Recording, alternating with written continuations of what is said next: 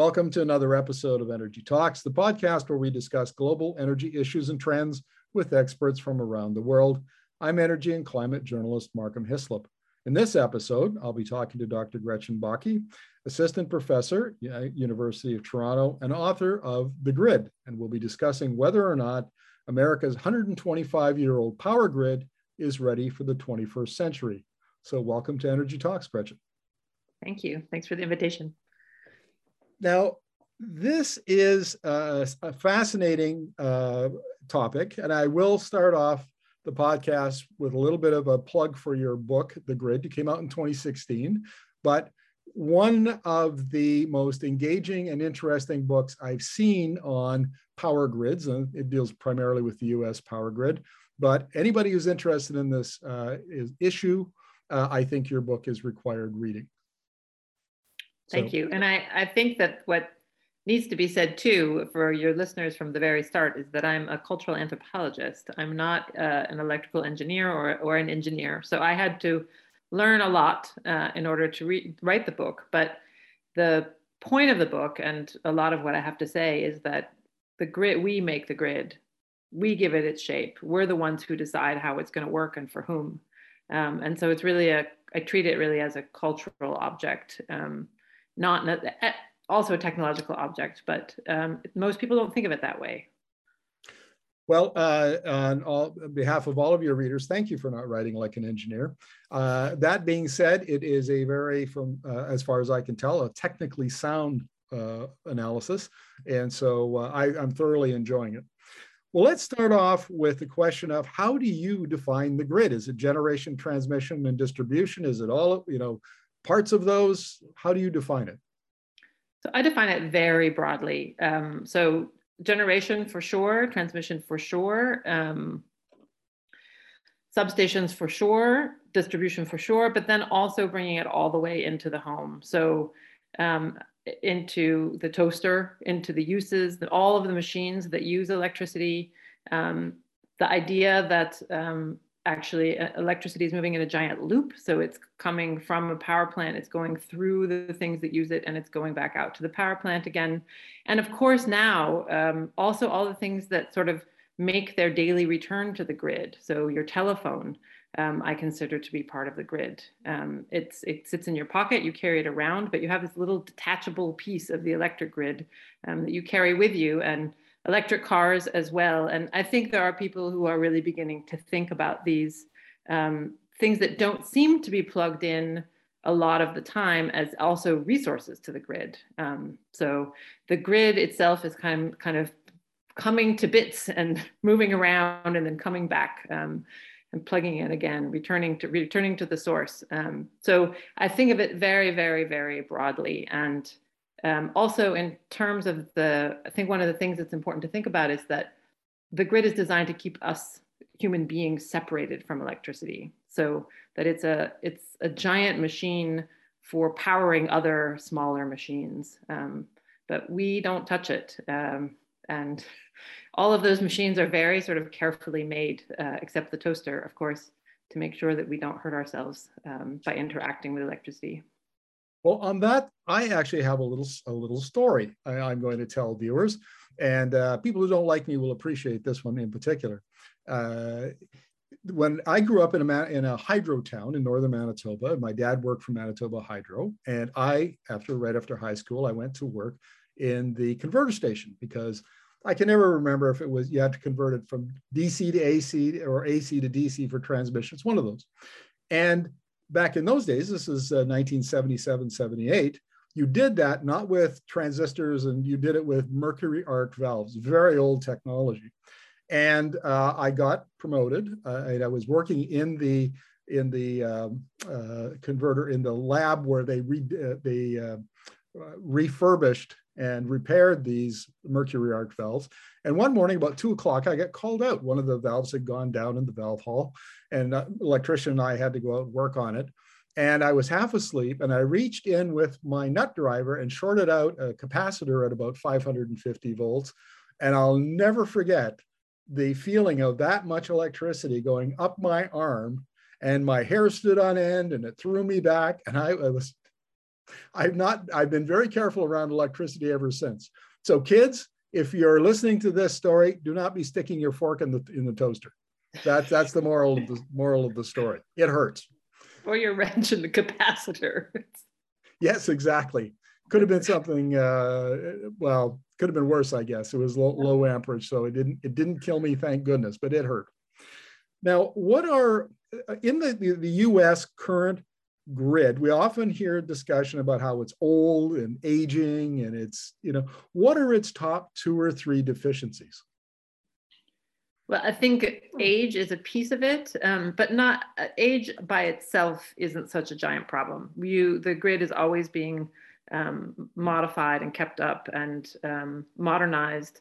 But the age in relationship to moving away from certain sorts of power plants, namely very large coal burning power plants, to a lesser degree nuclear power plants, you see this in some places, and those not being replaced with the same size or location of power plant. It seems really simple because it's not just about fossil fuels. Natural gas power plants are quite much smaller, and they're sort of distributed around. Then wind is often just built in very different places than you would have a coal burning power plant, because you build wind where the wind blows, whereas a coal burning power plant you build where you can get the coal to easily. And then solar, of course, being the big one, which is just built everywhere, small scale solar. So what that means is that the grid, which is old but reasonably robust for the older locations and ways of producing electricity, is not very well suited to these sort of smaller plants, distributed plants, and different ways of making electricity. I would say that's the big one right now, so that every upgrade has to take into consideration the fact that a replacement for one kind of power plant is simply not the same, from the grid's point of view, not the same as the power plant that is kind of going away.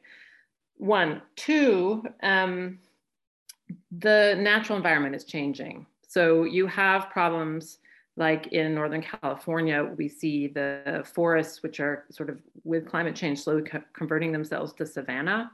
And they do that by burning down. And then you have an aging power grid that sparks. All power grids spark. That's one of the things that happens. But they spark into this sort of tinder that just erupts in fire from almost any cause. So you have that. You have, I mean, in Miami just recently there was groundwater just came up and flooded. You have, if you have any kind of transformers at ground level, all of these kinds of problems. Texas, right, where a bunch of system really nicely built for hot was suddenly subjected to extreme cold about a year ago. So this is the grid is very, very local. It's designed for the sort of natural environment within which it functions. And as that environment changes, then the grid also has to change. And I think that's really flummoxes people. It's an engineering problem, but it's an intellectual problem too, because we don't know what the weather will bring in some ways. We can't quite predict it. That's 2. There could be more, but I would say those are the 2 big ones. Sure. Well, let's talk about distributed energy resources, because in California, for instance, we see a huge debate over rooftop solar. And they're producing so much rooftop solar that there are critics like Professor Severin Borenstein from Berkeley, who actually sits on CAISO, the California system operator, who are saying, no, we need to back off. We're building too much rooftop solar right now. The system can't handle it. And then you've got self-generation for commercial customers, where you've got utilities who are very afraid that their larger customers are going to self-generate either with wind, but usually it's with solar, and either completely remove themselves from the grid or greatly reduce the amount of electricity. And of course, the loss of a big industrial customer or a number of those customers can be quite devastating to a utility's revenue and to their system. So what about the effect of intermittent renewables? Yeah, so I'm going to answer the second question first, and then I'll go to the first question. big industrial customers have been making their own power forever. And I grew up near a paper mill in rural Oregon, and they created made their own electricity. They used a lot of it, and they sold a lot of it back into the grid. And cogeneration has been actually the same piece of legislation in the 1970s that made it possible for us to have renewables on the grid. Sort of hurrah for that one. I don't know if you've gotten to that chapter yet, but it's sort of this incredible moment where this very, very boring, very, very long piece of legislation makes it possible for small renewable producers to begin to sell electricity to customers via the big utilities. And cogeneration really took advantage of that too. So there has always been electricity made privately. I think what the utilities are worried about, and by privately, I mean by big hot factories make electricity. What the utilities are worried about is that these customers will actually withdraw their purchasing of electricity from the utility. And this is something that's important to say about the electric grid. Most of your listeners probably know this, but electricity is used immediately upon production, more or less. So it's very, very fresh, I like to say. And that means that the amount of electricity you make and the amount which is used need to be in balance all of the time. And when you have a big customer, that's really useful to the utility because they can discuss the amount of electricity that is being consumed with that customer. It makes it very easy for them to plan, and even easier if they're making electricity with something like hydro or wood, waste wood or coal or natural gas, because again, we call it baseload generation, but it allows the utility to plan how much electricity is being made. So I think the fear, and there's been a lot of fear over the last 20 years with the changes coming to the electric grid for the utility system, the fear is that they'll lose this small amount of control, which is one of the last things they have control over left. There's been a leakage of utility control for 2 decades now. And so if large factories decide to go off the grid, then so be it. Like we'll figure it out. I think it's not a problem for the grid. It's a problem for the utility companies. The first question I think is a lot more fun, and that too much solar. First of all, Australia has been dealing with this for a while, so we have somebody whose footsteps we can follow in. Second, there's a lag. We're in the middle of a lag, and that lag is hydrogen production. So as what happens with renewables, it's this very different logic than we're used to. We're used to, from the 20th century, a logic of scarcity. How are we gonna have enough oil? How are we gonna have enough natural gas? Do we have enough coal? Do we have enough gas for our cars? And one of the things that renewables, like wind and solar, not all renewables, but like wind and solar do, is that they have a tendency to produce excess. And this is a very new problem for the electricity grid. And so if you're producing at noon in Phoenix, for example, or in Los Angeles, too much solar power, in theory, it can crash the grid. It can actually lead to a blackout on the grid. So you need to use that excess somehow, or you need to shut off generation, which is silly because you're producing a lot of electricity, right? So you don't want to shut off generation, you want to produce that electricity. And what will come, and I can say this with a certain degree of certainty right now, is that that excess production capacity will be stored chemically in hydrogen. So we'll start making, it's an insanely inefficient process. You would never burn a fossil fuel to make hydrogen, but if you have excess wind and you have excess solar, you can actually make hydrogen from the air, and that you can store. And hydrogen is, people sometimes call it liquid solar, in fact. It is something you can build an engine to run on. So you can actually have hydrogen powered cars, airplanes, large ships, all of these things. So I think there's not a problem, there's just a slowness or a gap in technology, sort of the rollout of technology. What do you make of this big project in Los Angeles where a number of partners have gotten together, corporate partners, the city of Los Angeles, I can't remember the exact name. I think it's Hydrogen LA, something like that. They're going to build a big hydrogen hub. They're going to use this cheap solar to make hydrogen during the day, store it, and then at night they're going to feed. Eventually they'll change over. They'll adapt the current natural gas plants to burn hydrogen, which apparently is relatively easy and cost effective. And then when night, or when the wind's not blowing, whatever, they'll feed this hydrogen into those plants and generate power that way. And that, I thought that was a very clever model if they can make it work. Yeah, I mean, it's brilliant. And that's why, I mean, like, we're figuring out these pieces as we go.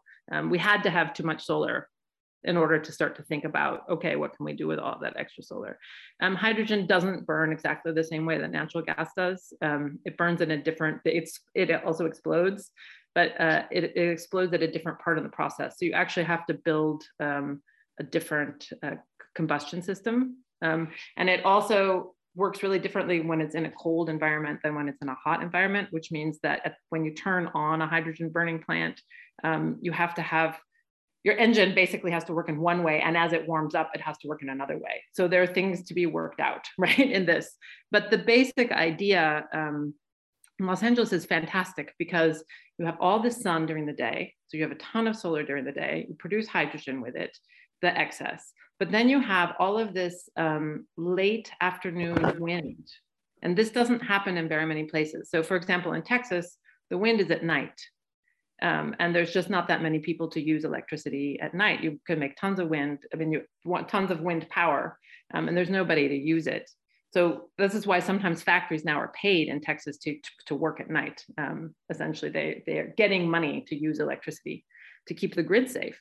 But in Los Angeles, it tends to be in the late afternoon and early evening that the winds blow. And that means that just as the sun is going down, you have this second renewable that comes in. And this is the big demand period. As we know, this is when people come home from work, but some people are still at work. And so you have, everybody has their power on, they're opening their fridge, they're closing their fridge, they're turning on their TV, they're doing the dishes, like, it's just, and then it slumps off around 10 o'clock.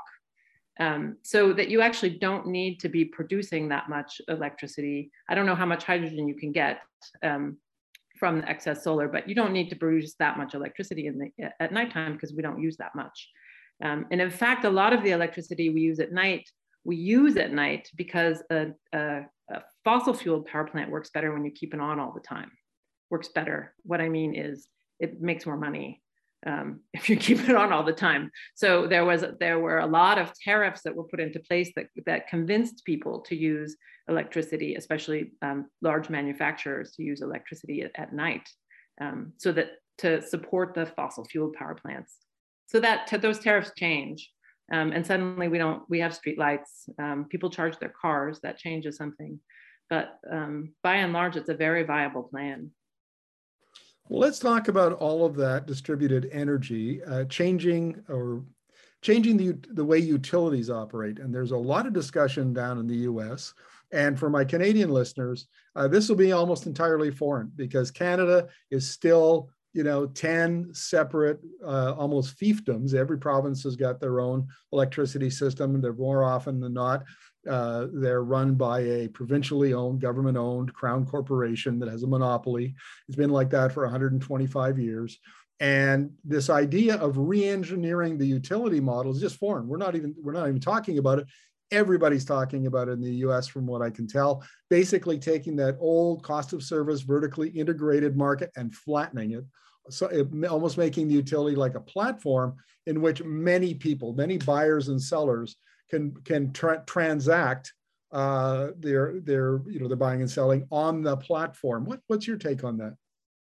Yeah, so the Canada point is really, I think, kind of delightful, or let's say it's really, I would say it's amazing how different the current situation is in Canada and the US. And I think US listeners don't know this, nor do Canadian listeners know this. So I was living in Quebec, in Montreal, when I was writing the book, and I kept flying to the US to do research and then coming home to Montreal, and just being in this completely different world when it came to electricity provision, the relationship between a company, especially Hydro-Quebec in Quebec, the relationship between the company and the province, sort of the politics of energy, the promise of energy, the quality of the infrastructure in Quebec is fantastic.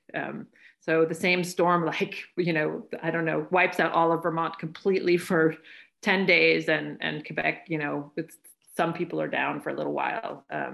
So I think all of these things really matter. And it's nice that you point it out because most people don't think about it.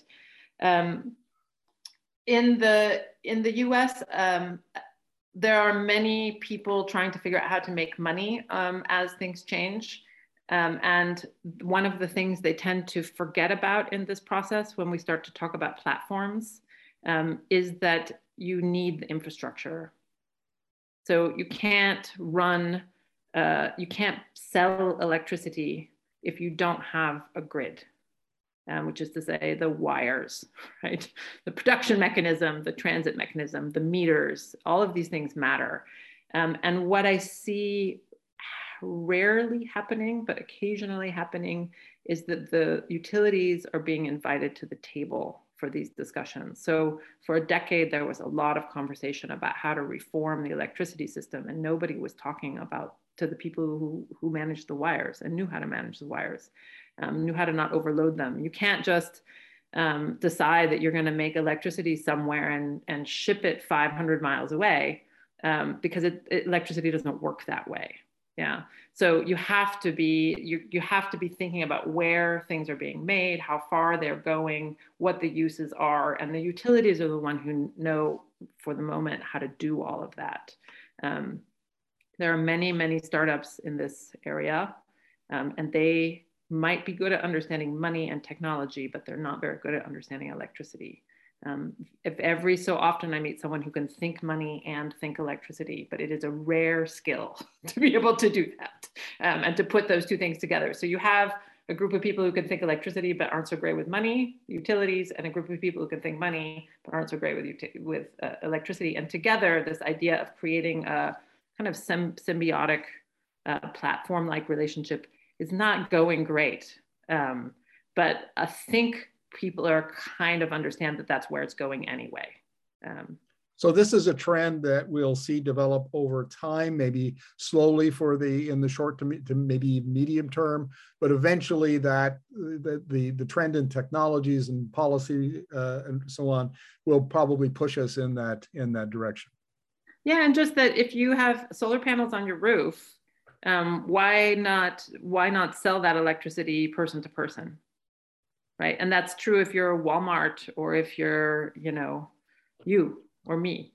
And so beginning to think of the wires as a way of transacting energy, which is radically distributed. The reason we need to think that way is because electricity production didn't used to be radically distributed, right? So where we make electricity is now on the distribution grid, not entirely, but way more than it ever was. And where we use it is on the distribution grid. So there's no reason for us not to be interacting with each other. There's no reason to go through a utility. But there's every reason not to let you and me manage the actual infrastructure. And I think this is especially true. You look at California, and with the fires, it's like PG&E went bankrupt, but you don't want everybody who's left over, who's has solar panels to be running an electricity system in a place that goes, and PG&E is still there, but they're in bankruptcy protection, as your listeners probably know. But this idea that it can go all the way down to the individual is not necessarily right, or not necessarily the most functional way to go about reforming the system.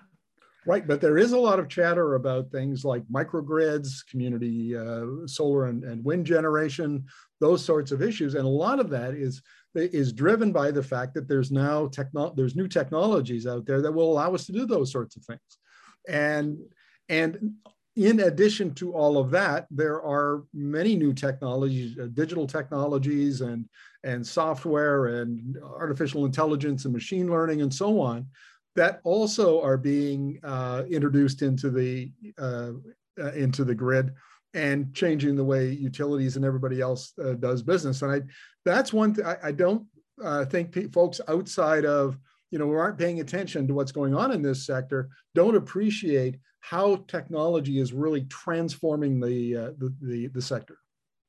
Yeah, it absolutely is. And we tend to bandy about this term, the Internet of Things, but there is a way in which the complexity of the technology now, the smartness, I'm not so sure about this word, but we can say like the communicative capacity of technology these days to talk between itself is a real resource.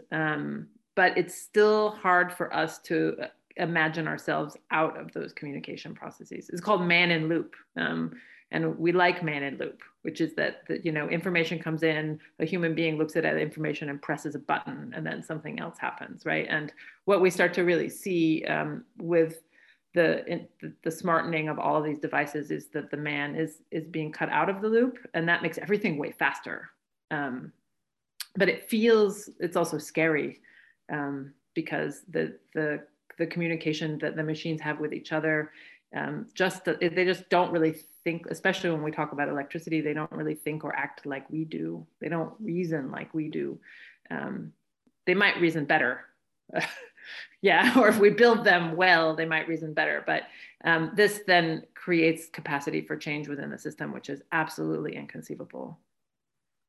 Right. Well, let's talk about distribution down at the neighborhood level. And this is a constant topic of conversation in electric vehicle groups. Everybody wants to buy an electric vehicle. And then the next question they ask is, well, if I plug in, I get a rapid charger and you get a rapid charger next door, and the neighbor on the other side of me gets a rapid charger. At what point do we blow the neighborhood transformer? And, we've just blew a big hole in our neighborhood infrastructure. What's your take on that? So when everything first started to go really strongly toward renewables, there was this terrible fear that somehow nobody would use electricity anymore. So we'd be making all this electricity, but nobody would be using it. And then there was this moment of complete joy that came 3 or 4 years later when everyone realized that this thing called electrification was going to come, and it was going to make everybody use really a lot of electricity for all kinds of things that we used to use liquid fuels for. And that is now, those two things are sort of coming together now in what I would say is and should be a technological worry, which is to say, if you're producing electricity largely on the distribution grid with solar during the day, if your car is plugged in at that time, there's not a problem. It actually helps, right? If you plug your car in during the day. But what they're finding is that people plug their car in at exactly the time that we do everything else, which is when we get home from work. So people aren't charging their cars necessarily at night, and people, which, then if you have a fossil fuel power plant, which then you might as well use gas in your car, but let's say that you have a nuclear power plant, you're still producing a lot of electricity at night, then that's fine. You need something to take electricity off the grid at night. So that's great. Ontario, you're good, right? Nuclear power, electric cars, great, great, great match. But anywhere else, the issue is that we don't think about the grid as a time of day resource. We just use electricity when we want, and we were trained to do it that way because the utilities used to make money the more power we used. They don't necessarily anymore. Yeah. And so the issue with something like an electric car, which has a pretty big draw on it, is how you then deal with our proclivity to just plug it in when we want to plug it in and to fast charge it because it didn't occur to us, right? And technological fixes like you have on your phone, or I have on my phone, that's, I plug it in, it's like, I'm now slow charging. It says to me, I'll be done at 7 o'clock in the morning, So a car can do that too. Right. I interviewed an engineer who specializes in municipal bylaws around this issue. And his opinion was that down the road, we'll figure this out with battery management systems that will tell the car when to charge at the right time. But maybe you can override it if you need to, like if you need to charge when you get home, you need to quick charge to go somewhere else, those sorts of things. But basically after 10 o'clock, the software will tell, the system when it's going to charge the car as opposed to the owner. Exactly. And the other thing is that we presume that we're still going to own cars the way that we do now. But what we're seeing is that, especially in urban areas, is that the car share programs are really taking off. And what that means is a car is actually a resource which is going to be in use a lot more than a car is when it's privately owned. A privately owned car sits around almost all the time. And so there's fewer cars, but they're used, that more of their time is spent moving around. And as those cars become electrified, which again is something that's beginning to happen, there might be a drastic reduction in traffic. Yeah, there's quite a few people. I'm living in Germany right now, and there are more and more people every year I know that simply don't have their own car in the urban environment, because there's, you know, you get the app and there's 5 of these things on your block. Right. I know we live in a small city on Vancouver Island in Canada, and we're already this spring, we're looking at getting electric bikes. Then in a couple or 3 years down the road, when we're ready, we'll trade in our 2 gas powered cars for 1 electric vehicle. And now the electric bike and the electric car will be our transportation model. And if we need something else, you know, for short term, we'll rent it. And so that's really quite a big departure from the way, you know, historically families have organized their transportation needs. Yeah, and I think this is where we really start to see the ways in which our own lives will begin to shift, with something as simple as, like, let's not make electricity with coal, let's make it with solar. And it trickles down. If it goes slow enough, you almost don't see it happening, but it sort of just trickles down to a new relationship with something as simple as going to the grocery store. Right. Well, let's talk about storage, because a couple of days ago, I interviewed Jenny Jorgensen, who's a systems engineer with the National Renewable Energy Laboratory in Colorado. And she had just completed a study that basically said if the US can go from the current 20 gigawatts of storage it has now to a minimum of 125 gigawatts, or maybe a maximum of 600, depending on how the system evolves over time. It can basically, the whole thing can run with renewables and whatever other base load it's got, like hydro. And that's a bit of a radical idea, because there are still plenty of folks, including utilities, who are adamant there has to be base load all over the place. What's your take on that debate? I think we need way less storage than we think we do. So I would be with her on this. I think there's a lot of balancing what we can do, and I think there's a lot of attitude changing we can do in terms of this, what I was talking about before, that we've been sort of trained by the fact that we were using baseload to have this expectation that electricity is available to us all the time. But this is not necessary. It's not necessary.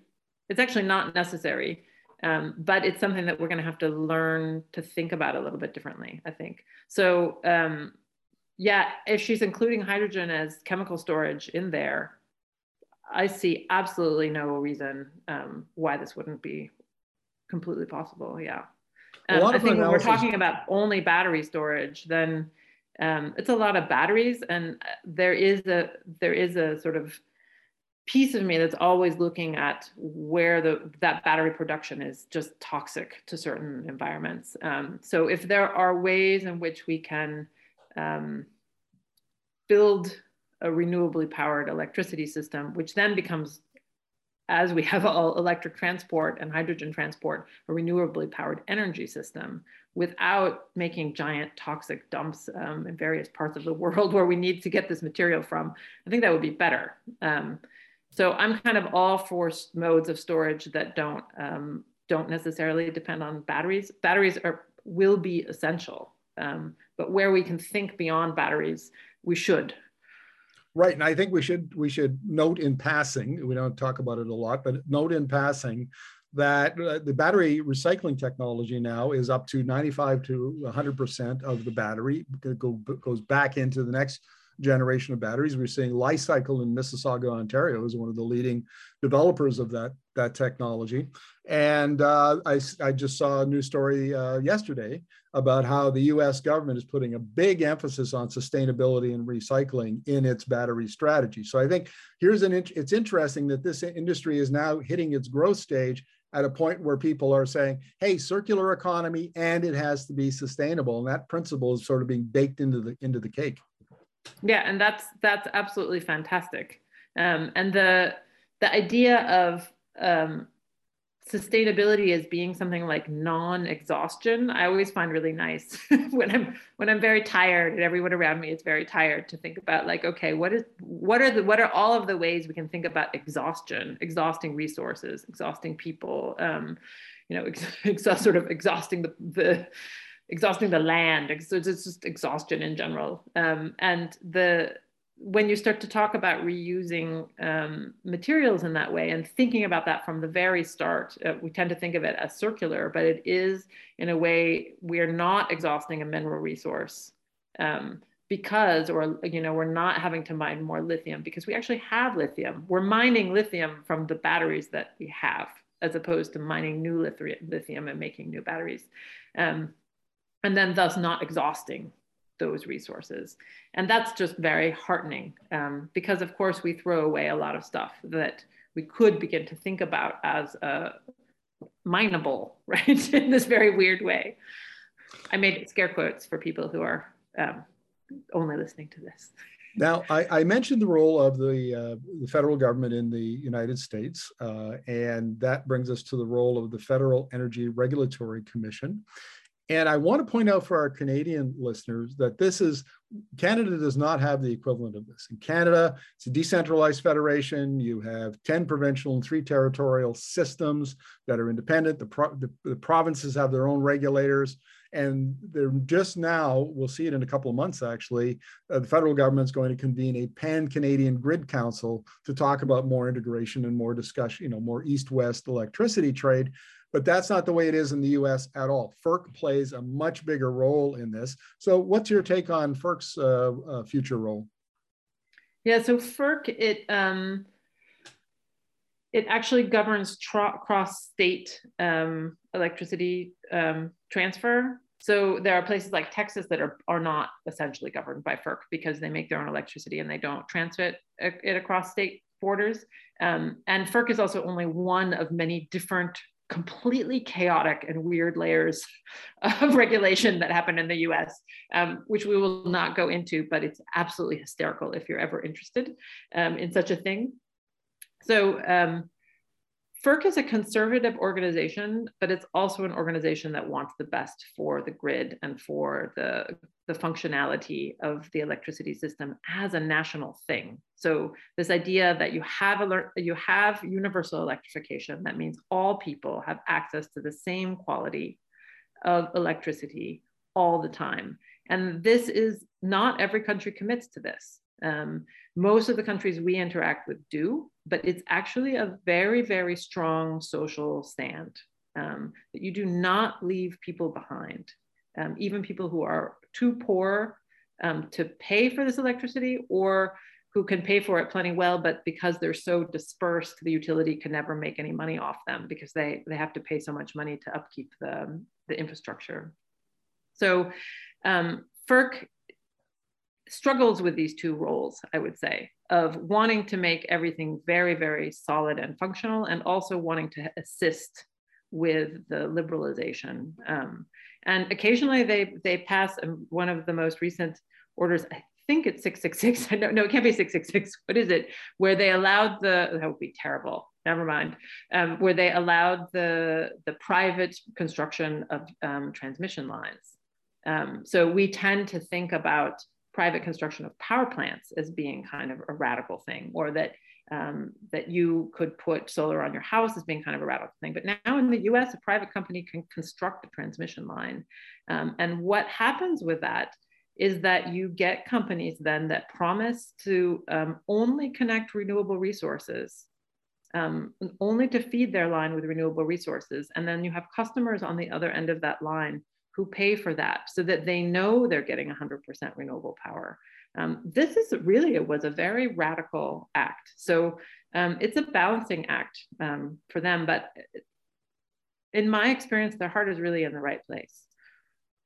And FERC is going to play a major role, as I understand it, in the expansion of regional electricity markets. And we see that in Western U.S., the expansion of the states, where they're adding new states into that Western electricity market. They're adding different types of markets, day ahead markets and so on. And again, contrasted Canada is just 180 degrees different, because Alberta has a market which looks more like an American market. Ontario has a hybrid and that doesn't work very well kind of market, and then the rest are all monopolies. Where the utility basically there is no market because there's only one generator. But that is not the case in the U.S. Markets are, and it appears to me, Gretchen, that markets are just becoming more and more important, because if you have intermittent generation, then you have to price that, and pricing becomes very important, and delivering it and using markets to deliver it becomes very, very important. So, what's your take on all of that? I think it's part of the platformification of the electric grid, right? Is this that you're transiting electricity and you're transiting money simultaneously. It also does help for funding. In some cases, it helps for funding renewables, the construction of renewables. In some cases, like the Texas, which has a ferocious market, it means that there's not a lot of investment in upkeeping the infrastructure. So it can have different effects to have this like very, very active, negative and positive effects, very, very active market structure.